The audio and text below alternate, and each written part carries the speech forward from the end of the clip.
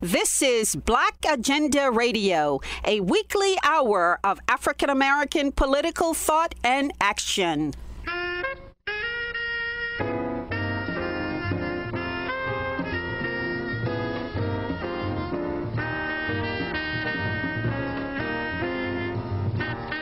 Welcome to the radio magazine that brings you news, commentary, and analysis from a Black left perspective. I'm Glen Ford, along with my co-host, Nellie Bailey. Coming up, bail has been abolished for some offenses in New York State, but people held on $1 bail find it hard to get out of jail. A Black professor says Emmet Till and Trayvon Martin both died on the altar of white womanhood. And Mumia Abu Jamal makes some comparisons between 21st century poverty and the Great Depression. But first, most people think of environmental damage as having to do with pollution of the air and water. But Willie Wright, a professor of geography and African American studies at Florida State University in Tallahassee, says the landscape can also be damaged by using it to commit or conceal acts of violence against Black people. Professor Wright wrote an article for a radical journal on geography. In this article, what I'm doing is I'm looking at environmental justice and environmental racism and wanting to kind of tweak the way we become to understand what counts as environmental racism. So traditionally, one thinks of environmental racism as the illegal and immoral dumping of waste or citing of waste industries, right? Maybe a landfill or a wastewater transfer station in people of color, predominantly Black working class communities. And in this article, I am arguing that anti-Black violence as it occurs, particularly in the United States, is also a form of environmental racism. That's right, because segregation didn't just exist as a law, it was enforced through vicious violence, lynching, mob violence.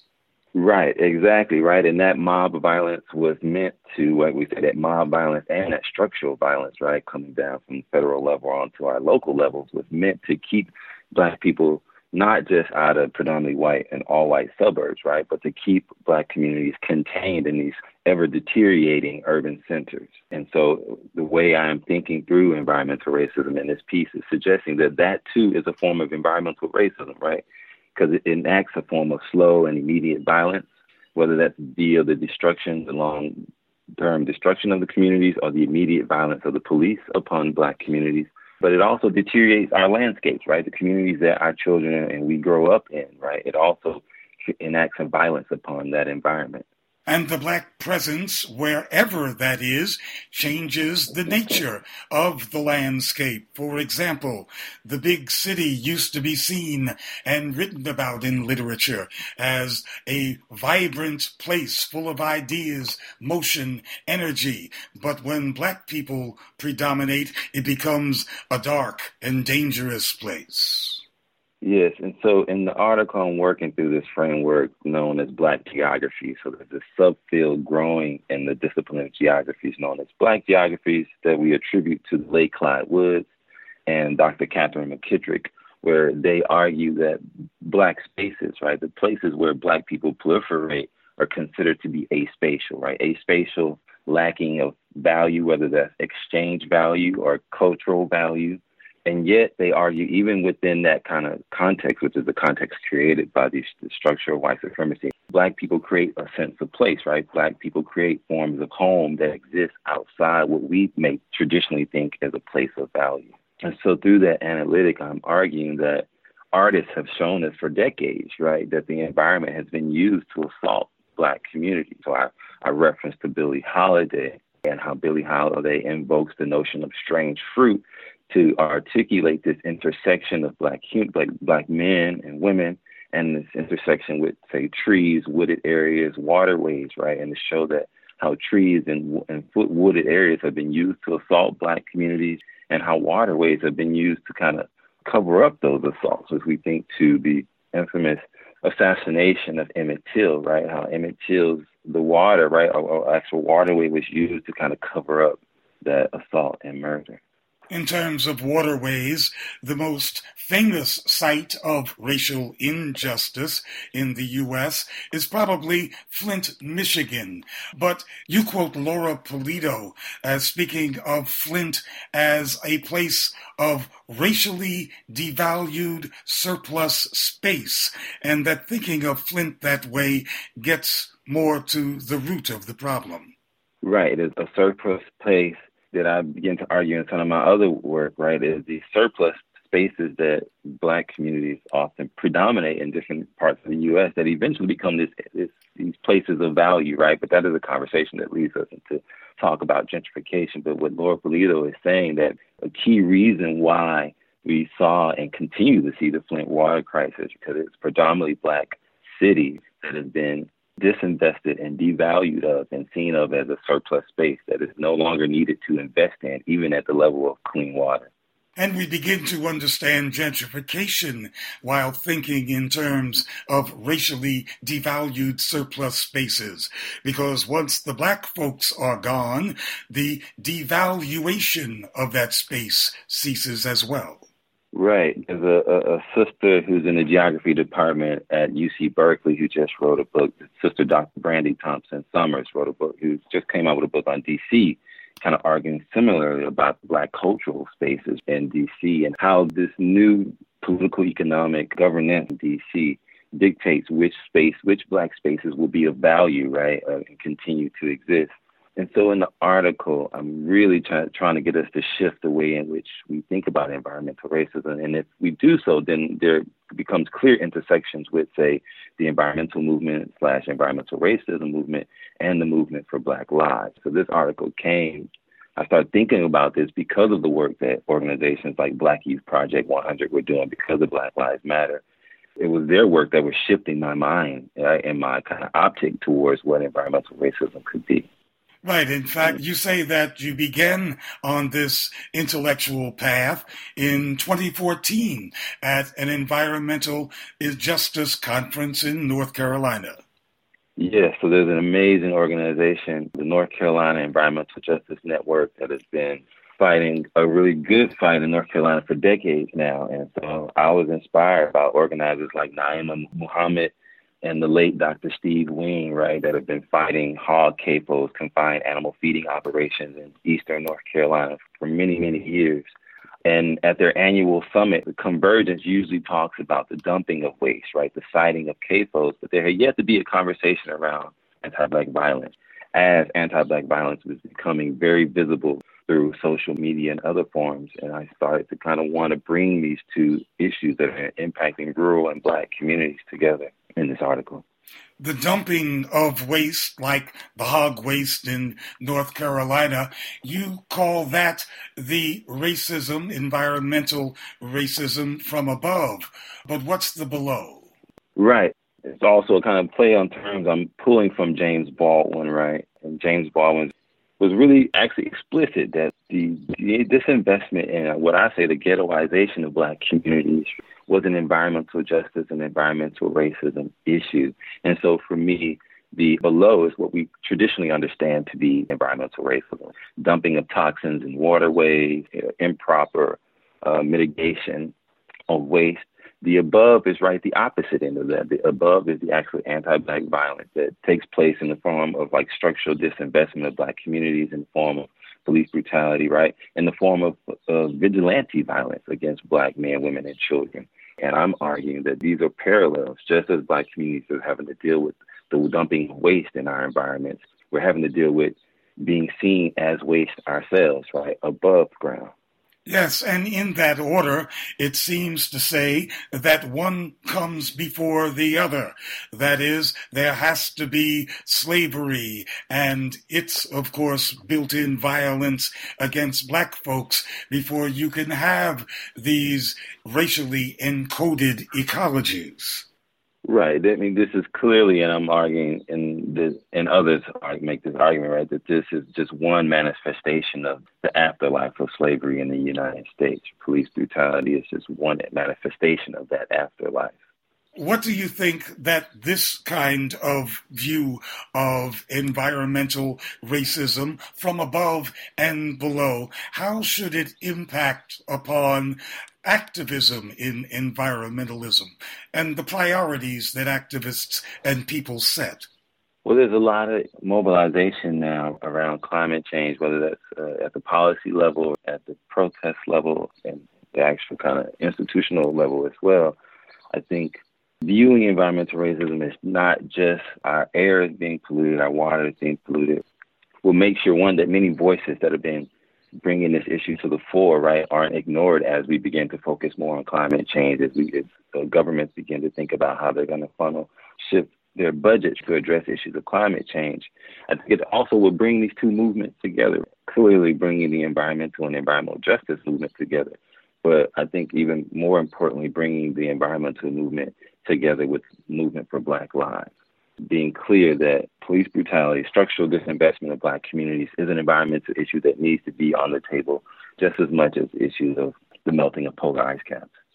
You seem to be critiquing many in the movement for putting too much emphasis, too much trust in the state as an arbiter in this, a state that daily kills Black folks and imprisons us and, well, the whole litany of what the state does to Black people. It's a loving critique because, as I stated, my even coming to even think about environmental racism came through being, at the feet of Naima Muhammad and these other organizers, Gary Grant and others in North Carolina. So if anything, it's wanting to make sure we continue to push forward in how we come to conceptualize and think of environmental racism. Because I understand that when it comes to communities that are dealing with hog CAFOs, right, the polluting of their land, one of the only ways are often that they can get any kind of remediation is going to the state and pushing the state to enforce more regulation on these corporate entities. So when it comes to the day-to-day fight for environmental justice, there are ways in which neighborhoods and organizations have little choice but to go through the state, but also wanting us to kind of not see that as the end goal. How can we look beyond the state as well? And you also, and you quote Polito here again, think that folks should see environmental racism as a product of white privilege and of capitalism, and how white privilege operates under capitalism. Right. Polito is saying that, the kind of pristine, quote unquote, pristine white spaces that we associate with, say, potentially the suburbs, were only able to manifest, and she's not alone in saying this. Keeanga Yamata Taylor is saying this in Race for Profit, right? These spaces are only able to come to fruition through the intentional disinvestment, or what I call these anti-Black austerity policies against Black communities, right? Whether that's redlining or, the formation of white gangs in LA, right, to keep the racial divide on the West Coast. So these spaces of, say, value, whether that's economic value or, environmental value for that matter, are only able to proliferate because of structural disinvestment in Black and brown communities. And what does this mean in terms of Black folks becoming aggressively pro-environment? The environmental movement is still characterized by its own mostly whiteness. Right. I would like to say that Black folk are aggressively pushing for environmental changes, right? We see these there are organizations that exist. It's a matter of whether or not they're getting the visibility that they require, that they need, right?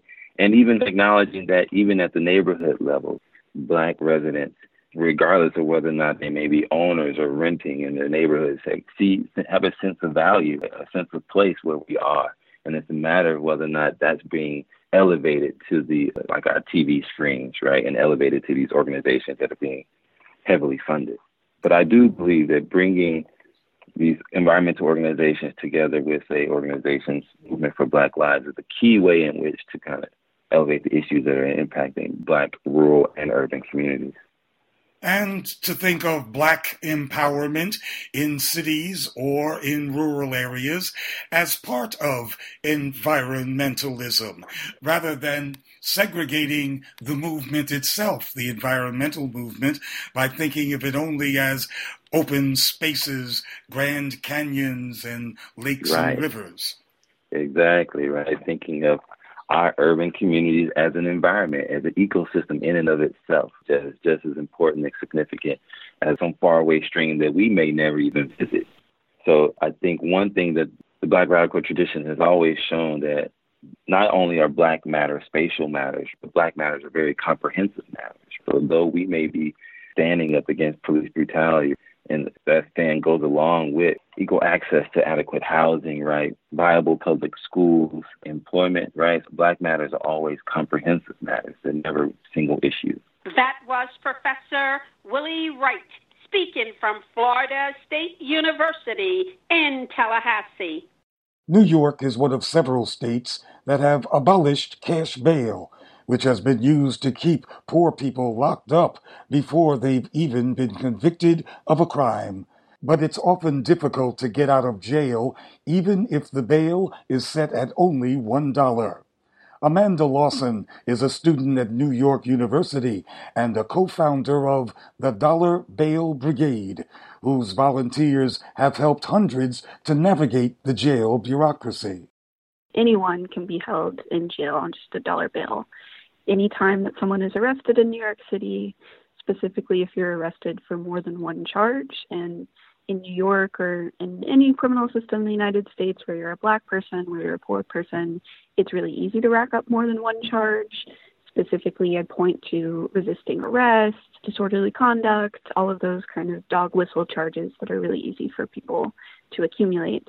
If you have two charges in New York City, and for instance, one of those charges is more minor, maybe hopping a turnstile, maybe resisting arrest, they will set a bail amount on both charges. But if they wanted to release you for your minor charge, they can't, in their system as it's designed, release you on one charge and set bail on another. So what New York City does is set a dollar bail on that minor charge, and what that does is count the time served on your other charge, so that when you appear before the judge, when your case is going to be resolved, they can say, my client will accept a plea of time served, and then the courts know that that time is 20 days, 6 days, etc. So dollar bail is just a really unnecessarily complicated, unnecessarily monetary accounting mechanism to track time served for people who are being held pretrial, particularly when they have more than one case. But thinking about who this demographic of people are, we're talking about anyone who can be arrested in New York City. These are all people who are legally innocent. Most often in New York, like once you actually go to trial, which not a lot of people do, people are found to be legally and actually innocent of these charges. So that's one thing I highlight is the innocence of the population, but in the same breath, I want to emphasize that no one deserves to be held in jail on any amount of bail. The Dollar Bail Brigade is a really firmly abolitionist organization. We believe money bail is inherently wrong in any amount for any person, regardless of charge. When we post a dollar bail for someone, we don't look at what charge they were accused of, because we operate from the understanding that people are entitled to a presumption of innocence, and that's not being served in our system currently. A dollar bail seems like it's just nominal, kind of formality, but the system continues to make it actually very difficult. Tell us about your Dollar Bail Brigade. The Dollar Bail Brigade has highlighted to me how every aspect of the criminal punishment system is unnecessarily cruel and administratively cruel in ways that maybe people don't understand until they are acquainted with it, either by being directly impacted by the system, or one way that the Dollar Bail Brigade is able to help do some political education is by roping in people who don't have any involvement in the system, maybe just generally care about incarceration or bail, and bring them up close to the system and see what families are experiencing every day in the system. So it is really ridiculous, and I point to that ridiculousness to say that this is what the system is like. This is what a system that fundamentally doesn't care about Black and brown people. This is the end results that will happen. Is something that's meant to help keep track of time served ends up leaving people regularly incarcerated for just a dollar bail. And there are workarounds around this that the system could do. Allegedly, there's a notification system where when your bail is just $1, The Department of Corrections on their website says that they notify people. We've posted bail for over 300 people in the last 3 years, so we know that that doesn't happen. And it can be extremely difficult to try to post bail. It's a punitive process. You go to the bail room to try to post bail for someone. There's no bathrooms in the bail room. There's not even proper seating. It's not wheelchair accessible. No air conditioner, no heating. It's a really awful room that is reflective of the attitude that the system has towards people. And then it can take as long as 3 hours, 8 hours. It's even taken us multiple days, up to 49 hours, just to post a dollar bail for someone, because the Department of Corrections uses a fax machine in between their jails. And that just shows that they don't really prioritize getting people out of the system. It's all about getting people in, even when it's the most ridiculous example of an innocent person in jail for weeks on just $1. Well, it must be very difficult because your Dollar Bail Brigade has 600 volunteers. You say that you've posted bail for 300, but you also say you've only freed 78. Right. So the Nation article that you're referring to, we have grown since then, which is really exciting. So currently today we're at almost 1,200 volunteers, and we posted bail for over 300 people. And that's just been a result of the spread and even the nationwide conversation on bail reform, and people are looking to get involved. And we've done a lot of recruiting with students. I helped start the Dollar Bail Brigade when I was a sophomore at NYU, so that was what our base was for a while. And then we spread out to volunteers in the city. So those are our current numbers. These low bails are very new. Most people are accustomed to having to use a bail bonds person who gets a hefty fee, and you have to go through them before you even get into the bureaucracy. But anybody can bail out a person. You just have to show up with the money. Right. And that's part of what I think is the beauty in when I can get really pessimistic about where we are today. I am re-energized by the thought that there are 1,100 people in New York who are committed to, even when it's a really ugly, draining process, to getting random people out of jail that they don't know, they'll never meet, they don't know what their charges are, but they're committed to helping out their fellow neighbors. And thinking about other bail out actions that we're a part of, that have historically been a part of, particularly in the Black community, like back to the time of enslavement, thinking about pulling together funds to help people purchase their freedom. It's really sick and disgusting that we're still in that situation where most of the people in jail are Black and brown, and we have to band together as a community outside of the walls to get people out. But as long as we live in that system, that's something that I'm really committed to doing. And it's really reassuring that a lot of other people are as well. And one other point on your point of anyone can post a bail, just a really another example of how the system is just so awful and needlessly cruel. Under New York State insurance law, a person can actually only post bail for, depending on your interpretation, 2 or 3 people a month without getting registered as a charitable bail bonds person. So we're all volunteers. We're not a 501c3. We're just a group of people helping out our neighbors. And the process of getting registered is really long and even expensive. It's onerous. So we keep under that rule in order to not the Dollar Bail Brigade be prosecuted or to incur any charges for our volunteers. So we have to have a large group of people in order to constantly be posting bail for people. Once someone posts bail for 2 people, and then they can't post bail again for 30 days. That explains the numbers. You write about a Queens, New York man who stayed in jail for 5 months under just $2 bail. Yeah, that was one example that person's case preceded the time of the Dollar Bail Brigade, and that was around whenever I started getting personally interested in bail as an issue. I was interested in the Bronx Freedom Fund's work, which was the first charitable bail bonds organization, charitable bail fund in the state of New York.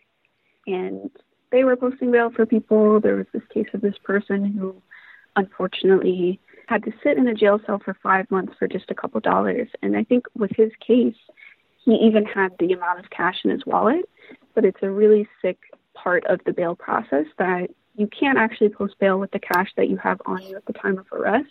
they won't allow you to access your property in order to do so. The only way that you could post your own bail is if you have commissary money, which one requires someone putting money in your commissary for you, and two, you have to know that you're entitled to that. You have to have the know-how to ask a correctional officer for the form to post your own bail.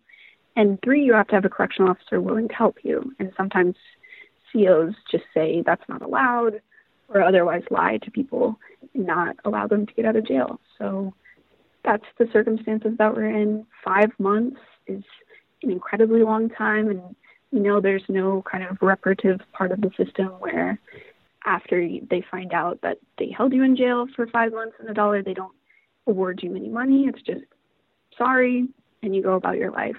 And that is, of course, long enough. Even a day or two in jail is long enough for you to lose your job, housing, lose your children, lose your place in a treatment center. But 5 months is just unfathomable and awful.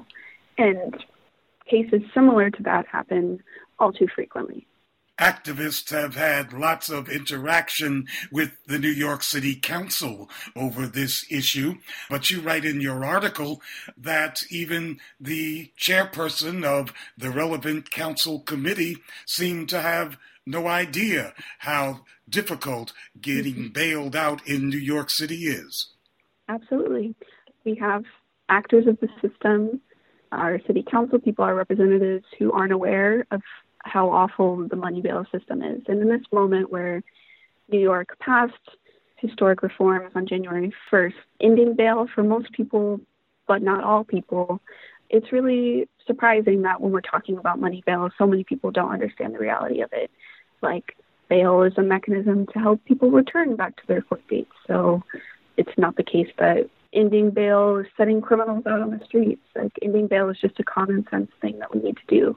So we're always trying to raise awareness. We have tried in the past to help empower people to, similar to our volunteers, to go to a jail and post bail themselves. The Bronx Freedom Fund has done stuff like that, taking council members to the jail.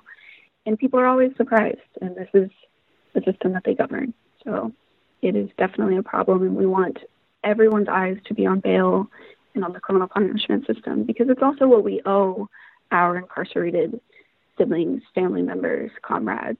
They exist in the system. They're tortured every day. We have to do our best to amplify the violence that they experience and do whatever acts of solidarity that we can, including posting bail. And there's still a lot of resistance to dollar bail, institutionally from within the system and from politicians. Absolutely. The opposition to bail reform is something that is steeped in the decades of socialization that we receive about who's in jails, the criminalization of Black people, of homeless people, queer, disabled people. We are terrified of what's behind the jail walls without even understanding who is behind it. But what people, particularly communities who are affected by incarceration, know is that we owe it to those people who are no different than us on the outside to be there for them. Something that I believe as a prison abolitionist and have seen in the work that I do is that violence isn't something that just happens or is perpetuated by a certain number of people. Violence is something that anyone can come into just by surviving situations of domestic violence, for example. So we have to change how we look at people who do commit crime, and that means thinking differently about people who commit serious violence on other people. Jails are just not the way to deal with that. And money bail in particular is very separate from that conversation. It is a way to get people back to their court dates. So the fear-mongering that we're seeing is the same narratives of fear that got us into the crisis of mass incarceration. And for every bad story that the tabloids choose to focus on, there are thousands of success stories of people who are going back to their communities, going back to their jobs, and getting to be a part of the community while they wait for their day in court. Well, certainly your volunteers are doing a service to the incarcerated, but I would expect that these 1,100 volunteers are learning a lot about the actual nature of mass incarceration in the United States. Absolutely. Every volunteer that we send, we collect information on their experience. So we are in the unique position of having tried to post bail, I would say at least 500 times. because it often takes more than one trip in order to post bail for someone. You'll get turned away because of warrants or holds or other reasons. So we have a lot of data about what it's like to post bail, what the jail system looks like on a daily basis. And people always express surprise, shock, anger, even people who are volunteering in other ways. Like, I think people who post bail are also plugged into other movements. Like, some of our volunteers volunteer with the Parole Prep Project or volunteer on Rikers to teach students who are incarcerated. So even people who are really plugged in are shocked at the nature of the bail system, how legal and normal it is for people to be tortured in our communities just behind a jail cell. So we are definitely really familiar with this problem of criminalization and are committed to ending it. And that didn't stop on January 1st. New York still has bail, so we are mobilizing right now, trying to call our representatives, defend the bail reform progress that we made, and continue to push for full abolition to really free our communities. Bail reform is always brought up next to the conversation of public safety and of violence, but I think what people can leave out of the conversation is that this system of money bail is violence, and we have to talk about the systemic, widespread violence that is mass incarceration that devastates generations of Black people and poor people. So we have to look at the system as a failure because it is. It just keeps harming us. We can't cage our way to freedom. So what we really need for safety is an investment in our community and in our services that people need. So I would just highlight that our current status quo of incarceration, of bail, is violent, and we have to address that head on. That was Amanda Lawson speaking from New York City. 57 years transpired between the murder of Emmet Till by white racists in Mississippi and the killing of Trayvon Martin by George Zimmerman in Florida. But Angela Onwuachi, a professor at Boston University School of Law, says both Black teenagers were killed for much the same reasons. Professor Onwuachi wrote a paper for the Dubois Review titled From Emmet Till to Trayvon Martin, The Persistence of White Womanhood and the Preservation of White Manhood. There are a lot of commonalities between the cases, from everything from both Emmet Till and Trayvon Martin were children. Both of them were in spaces that they weren't used to being in.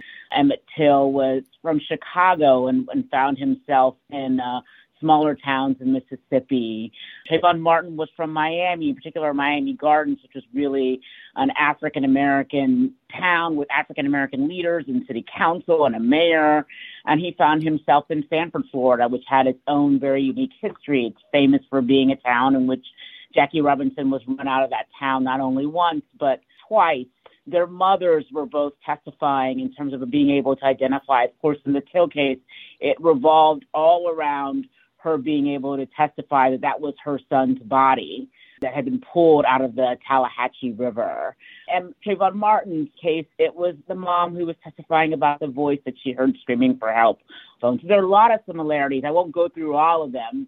And one of the unexplored similarities is a similarity in terms of how white womanhood and the protection of white womanhood is preserved in these cases. As you point out, the Emmet Till case is widely known as being a case that is about that in part, right? The allegation is that Emmet Till whistled at Carolyn Bryant, and then she said at trial that he had come on to her and accosted her, assaulted her, all this, touched her, all these things. And of course, now we know from the work of one journalist that she has retracted that and said that she lied, that he hadn't touched her, he hadn't assaulted her, any of those things. And so that case was very much about what was happening during the pre-civil rights era, where white women would often make allegations of rape that were false, and then that would result in the lynchings of Black men, and in the case of Emmet Till, of a young Black boy. In the Trayvon Martin case, George Zimmerman, there's nothing at all about white womanhood that's really obvious on its face. And the way that you see white womanhood being protected in the case Trayvon Martin is through the testimony in particular of one woman named Olivia Bertolon, who was a woman who lived in the retreat at Twin Lakes, which is a neighborhood that George Zimmerman lived in, the neighborhood that Trayvon Martin was a guest in when he was at the home of Brandy Green, who was his father's then girlfriend. And it comes in through her testimony. It's surprising her testimony gets in. And what she testifies to basically is that 2 years earlier, she had been robbed at home when she was alone with her baby in the house, and that there were two black teenagers. And the testimony was apparently being put in so that we could understand George Zimmerman's state of mind, because George Zimmerman came to her house after she had been robbed and someone broke into her house. And it's to tell why he viewed Trayvon Martin the way he did. There was no connection. There was no allegation that Trayvon Martin was one of those young boys. There was no allegation that he looked like them. The only thing that they had in common is that they were African-American teenagers. And so there was really no reason to bring it in. It was 2 years prior. And so to talk about how that spoke to his mindset when he saw Trayvon Martin walking in the neighborhood doesn't really get us much, unless you're indirectly trying to get the story out that here is George Zimmerman, who is standing in the place, even though he is part Latino, of a white male protector of white womanhood.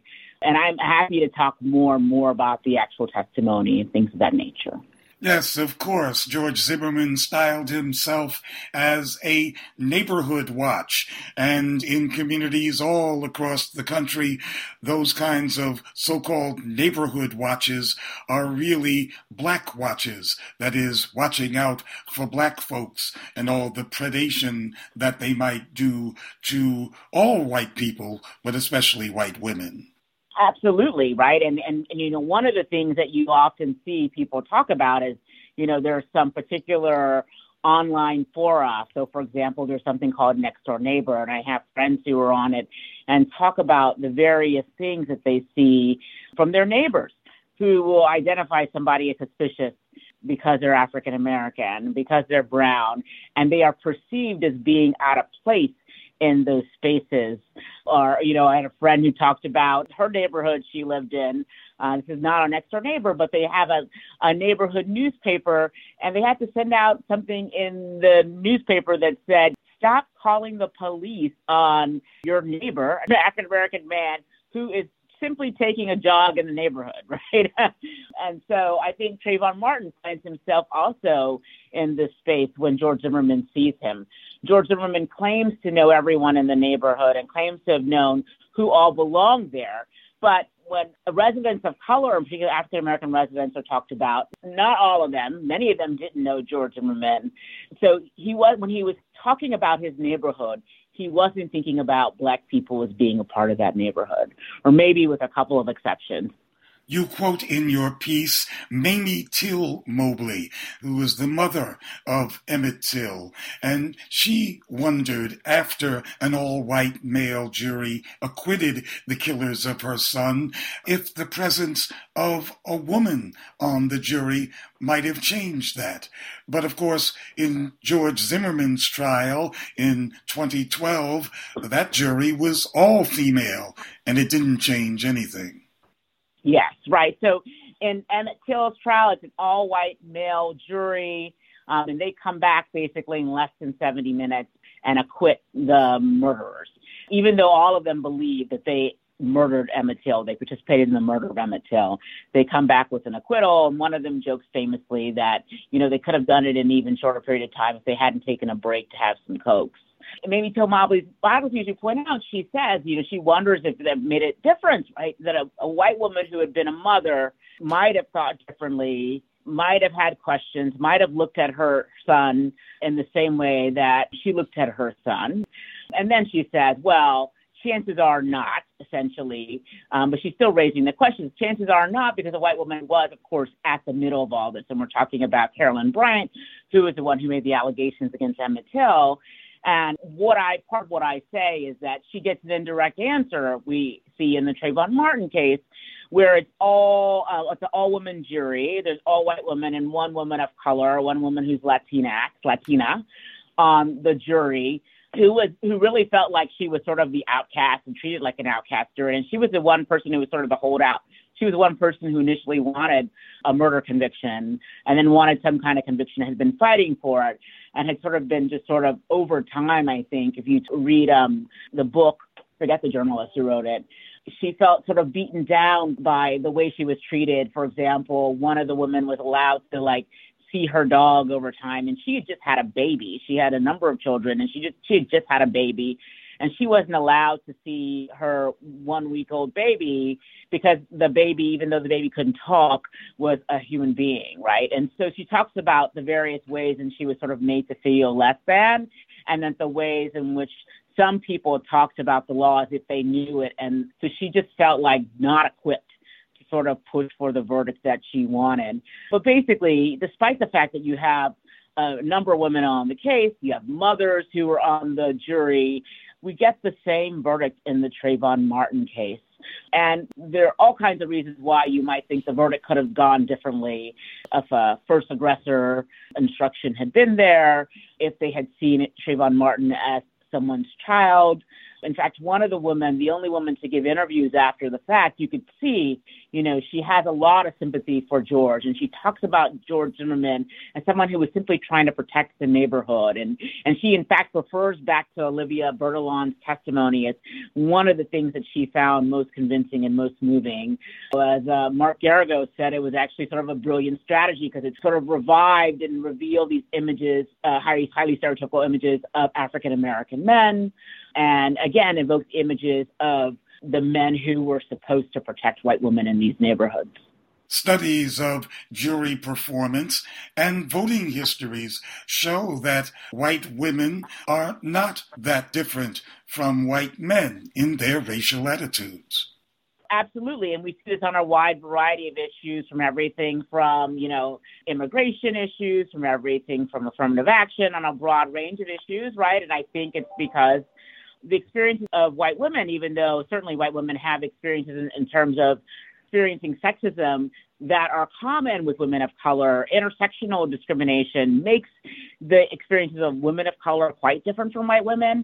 And also the commonality of race and all the privileges that come with race and all the assumptions in our society that come with being white in our society. White women experience all of those things and, in many ways benefit from privileges that even accord to white men in society.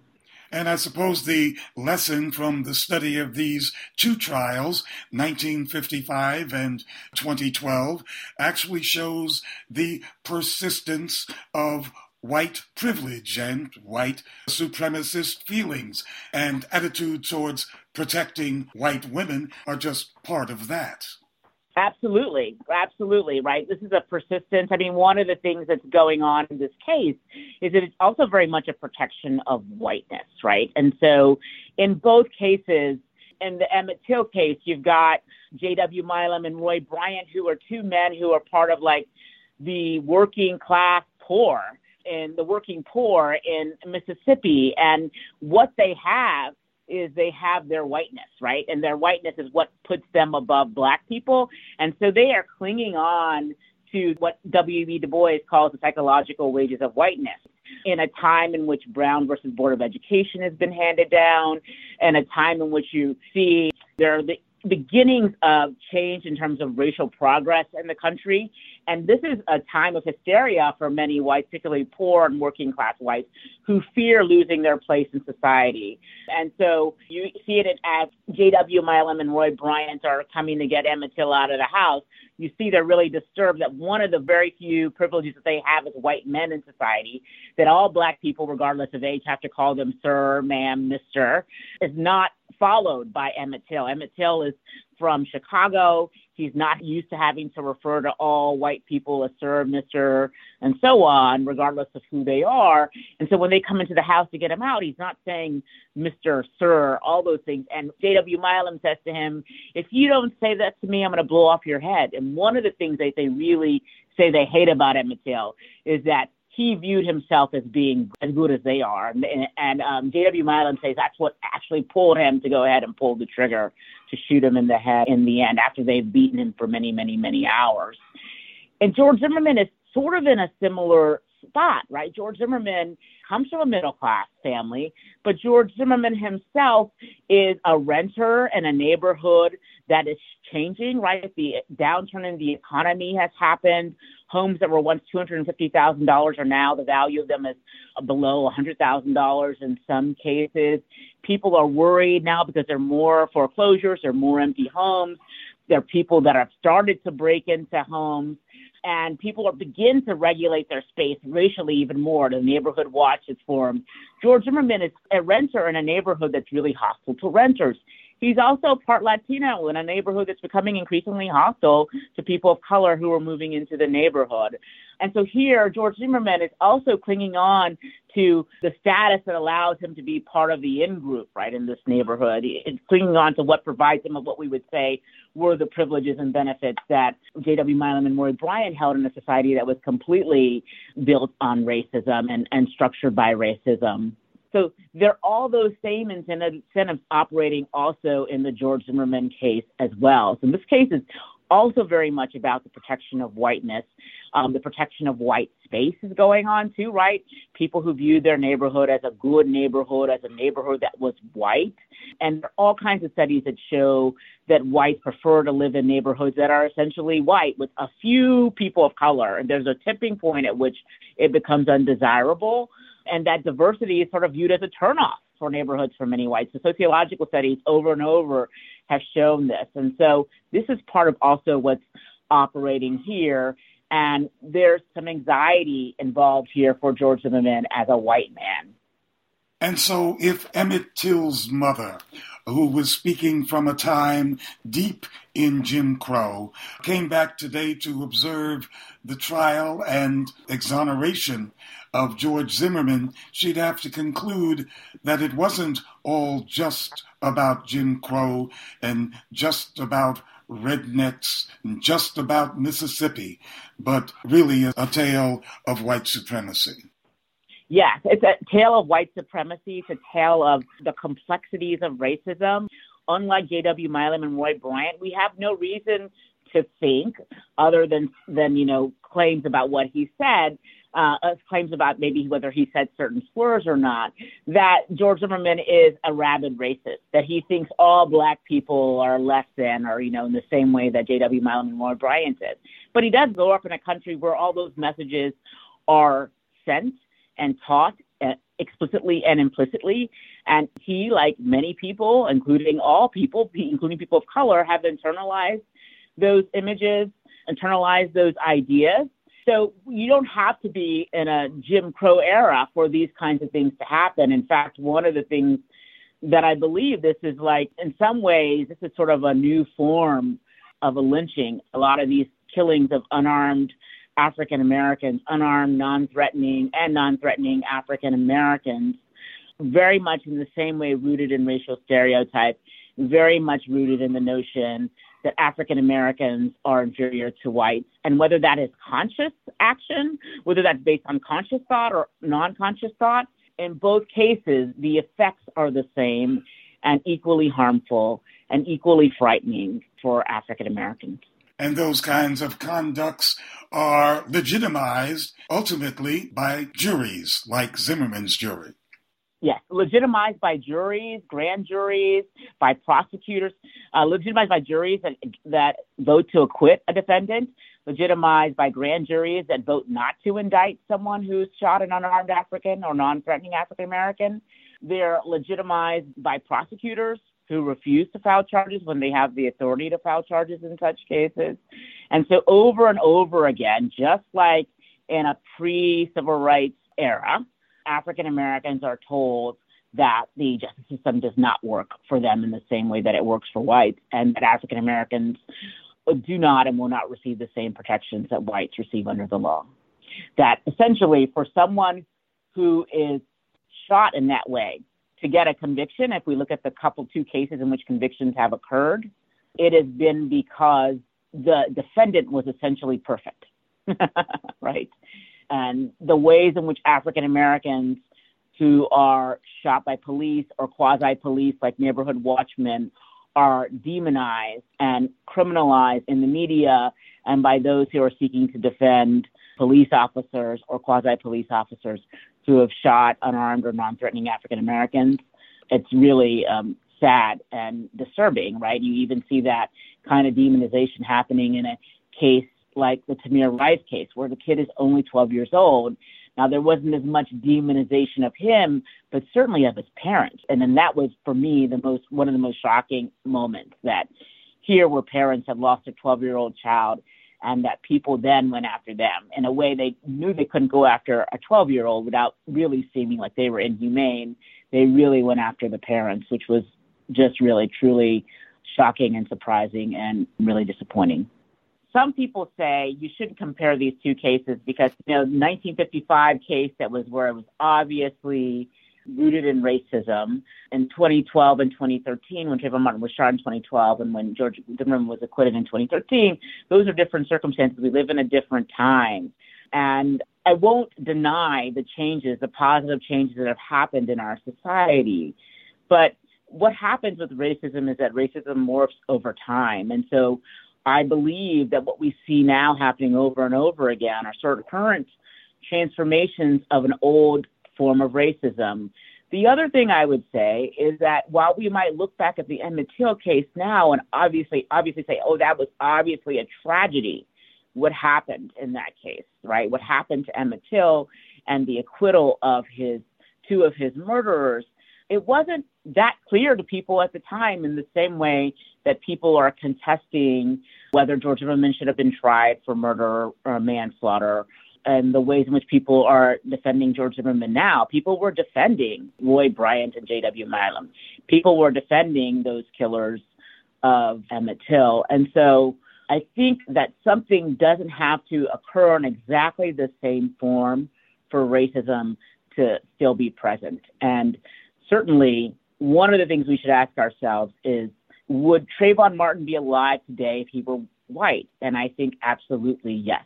Or would George Zimmerman have been convicted of murder if Trayvon Martin were white? I mean, one of the reasons why George Zimmerman notices and decides to pursue Trayvon Martin is because he's black and because of all the images and non-conscious bias that he shows us over and over again, that people associate criminality with blackness. And they do that for all kinds of reasons. Those images are put into our heads over and over and over again. The other thing is, when you think about Trayvon Martin, I always ask people, I say, imagine the exact opposite. There's a white teenager. He's walking in a neighborhood where he is a guest. He's staying overnight at one of the residents' homes in that neighborhood. And a strange black man is sitting in an SUV and looking at him strangely. And he tells his friend he's talking to on the phone, there's a strange black man looking at me on the phone. His friend says, oh my gosh, I'm worried for you. And then eventually the friend says, run, and he starts to run. And this strange black man starts to chase this white teenager and ultimately tackles him and shoots him and kills him.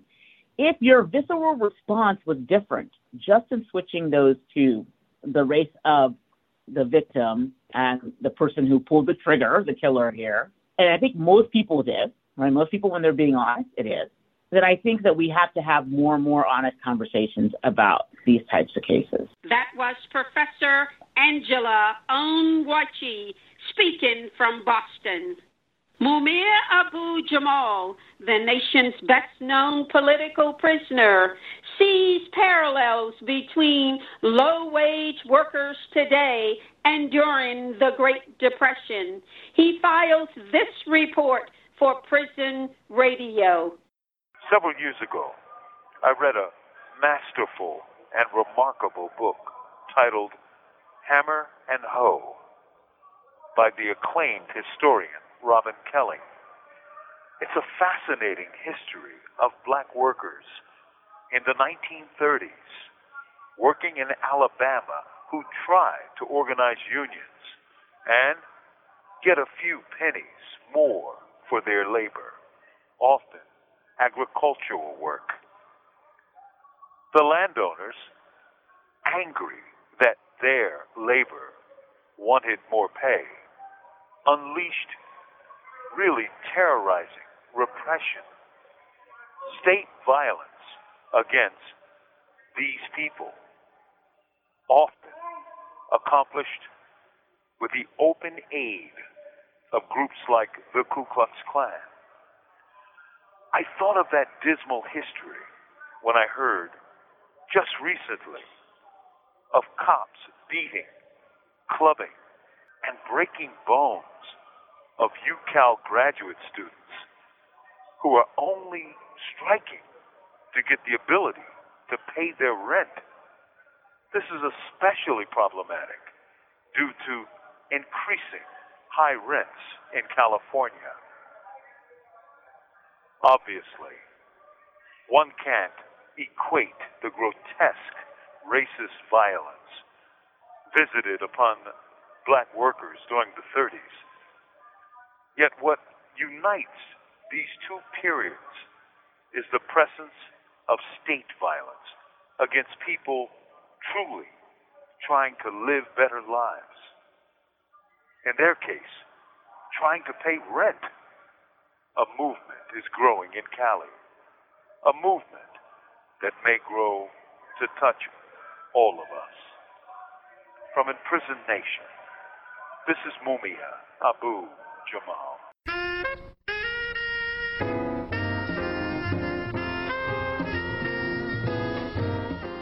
You've been listening to the Black Agenda Report on the Progressive Radio Network. Information for liberation.